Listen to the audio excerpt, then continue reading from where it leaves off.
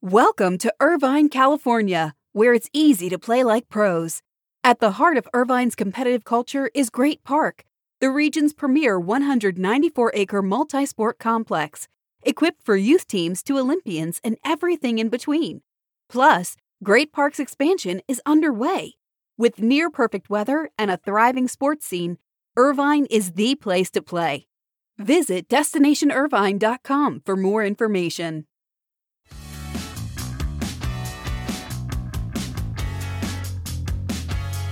Well, I'm sure we've all watched a lot of NFL games this year.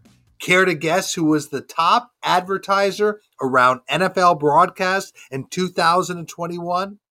Well, Verizon. Verizon topped all ad spenders with $232 million spent across NFL telecasts from January 1 through December 15th, 2021. Verizon, of course, has been one of the top NFL sponsors since 2010, and they surely put their money behind the league. For more on top ad spenders in sports, check out last night's SBJ Unpacks newsletter. And this is your Morning Buzzcast for Tuesday, January 4th. Good morning. I'm Abe Madcore. Hope you're doing well. And yes, the Olympic Winter Games in Beijing start 1 month from today. But let's get to a major deal happening overnight. We've talked on the Buzzcast plenty of times about the vast ambitions of Michael Rubin and Fanatics. Michael Rubin was our most influential executive in sports business last year for all of his deal making,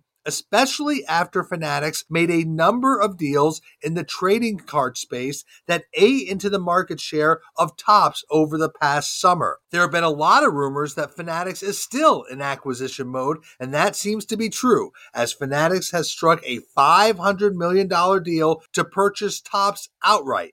Topps' entire trading card business, both the digital and the physical trading card business, and that deal will strengthen Fanatics' position as it aims to dominate the trading card space. Michael Rubin is a big believer in the trading card space. This deal allows Fanatics to get a head start in producing trading cards for Major League Baseball, as its deal last summer for baseball didn't formally begin until 2025. A formal announcement between Fanatics and Topps is expected for today, Tuesday. So let's break this down a bit. The deal for Topps adds more pieces to Michael Rubin's plan that he first made over the summer, acquiring exclusive long-term rights to produce trading cards with the Major League Baseball Players Association, the NFLPA, the NBPA, Major League Baseball, and the NBA. Now, the Topps brand will reportedly continue to exist.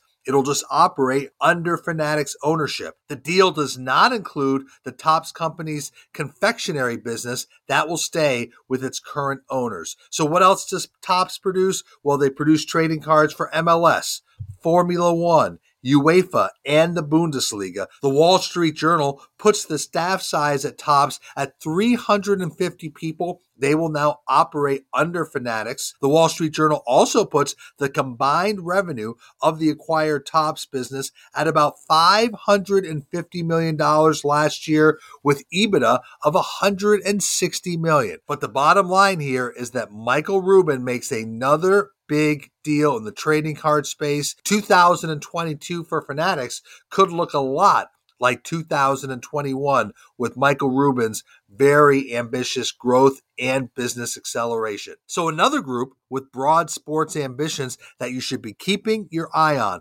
Saudi Arabia's Public Investment Fund. The Public Investment Fund is reportedly set to become the title sponsor of the Saudi International Golf Tournament, and that adds to speculation that the Public Investment Fund will be behind a rival golf league led by Greg Norman. We've talked about this. Remember, the Live Golf League led by Greg Norman made a $200 million 10-year investment in the Asian Tour late last year. Many believe that is just the first step for a larger, broader, more ambitious tour to rival the PGA Tour. Many see the Public Investment Fund behind that rival golf league. But it's not only golf. This comes as the Saudi Arabia Public Investment Fund is reportedly set to acquire Serie A club Inter Milan for $1 billion.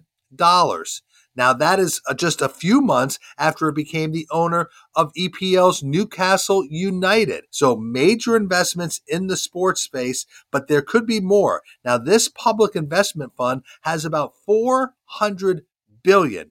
Yes, I said that right. $400 billion under management. And the country has been very open and interested about investing in sports as well as in other forms of entertainment and tourism. Now, this does come with controversy because of the human rights issues surrounding the leadership in Saudi Arabia. So we're going to have to see if there will be any public backlash or pushback. But I would not be surprised to see more acquisitions by Saudi Arabia's public investment fund in the weeks and months ahead in the sports space. You know, there's a lot of coverage on the potential of Disney Plus, ESPN Plus, Paramount Plus, Peacock, all of the streaming services. Well, Puck Media outlines just how important popular or sticky or engaged content is to a new streaming service. So Puck Media issued some data on the benefits of the Peacock streaming service aligning with the WWE. Remember, Peacock took over the WWE network and its 1.1 million subscribers last March. The key to that deal was the hope of converting those subscribers to become Peacock subscribers. Well, Puck Media reports that of WWE Network's 1.1 million subscribers, 1 million became Peacock subscribers. Not only that, more than 3 million Peacock subscribers have watched WWE content since it moved over in March. So, an interesting early test case on some of the success around WWE programming driving subscriptions to the Peacock service. Keep your eye on similar type of case studies. Let's move on. Andrew Marchand of the New York Post reports that Major League Baseball Network has cut ties with baseball insider Ken Rosenthal. While Rosenthal's contract was up at the end of last year, Marchand reports his exit is believed to be tied to criticism of MLB Commissioner Rob Manfred when Rosenthal wrote over the commissioner's handling of MLB's return to play during the pandemic. Baseball fans will still see plenty of Ken Rosenthal. He'll remain on Fox Sports. He'll continue to report on baseball for The Athletic, but he will no longer be on MLB Network. And you know, the sports industry can really rally and support their own like few other industries. Here are two examples.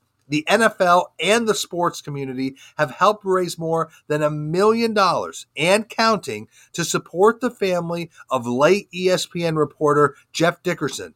He died last week at the young age of 44 after a year-long battle with colon cancer. Donations have poured in across the industry to help the family of the late Jeff Dickerson. Meanwhile, NFL CRO Renee Anderson, she's a Kentucky native, and she started a GoFundMe account to raise funds for tornado relief in her home state of Kentucky. Her initial goal was $100,000.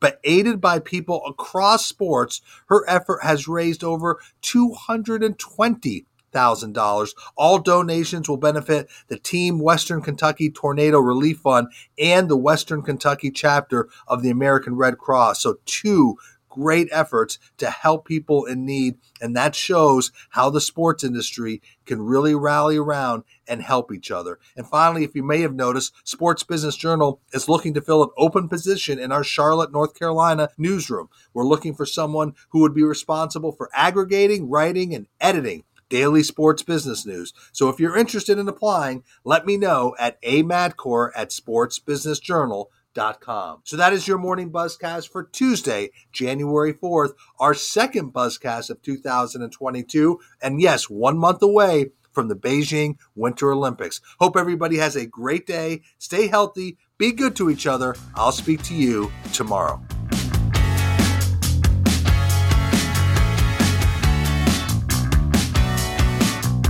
Welcome to Irvine, California, where it's easy to play like pros. At the heart of Irvine's competitive culture is Great Park, the region's premier 194-acre multi-sport complex, equipped for youth teams to Olympians and everything in between. Plus, Great Park's expansion is underway. With near-perfect weather and a thriving sports scene, Irvine is the place to play. Visit DestinationIrvine.com for more information.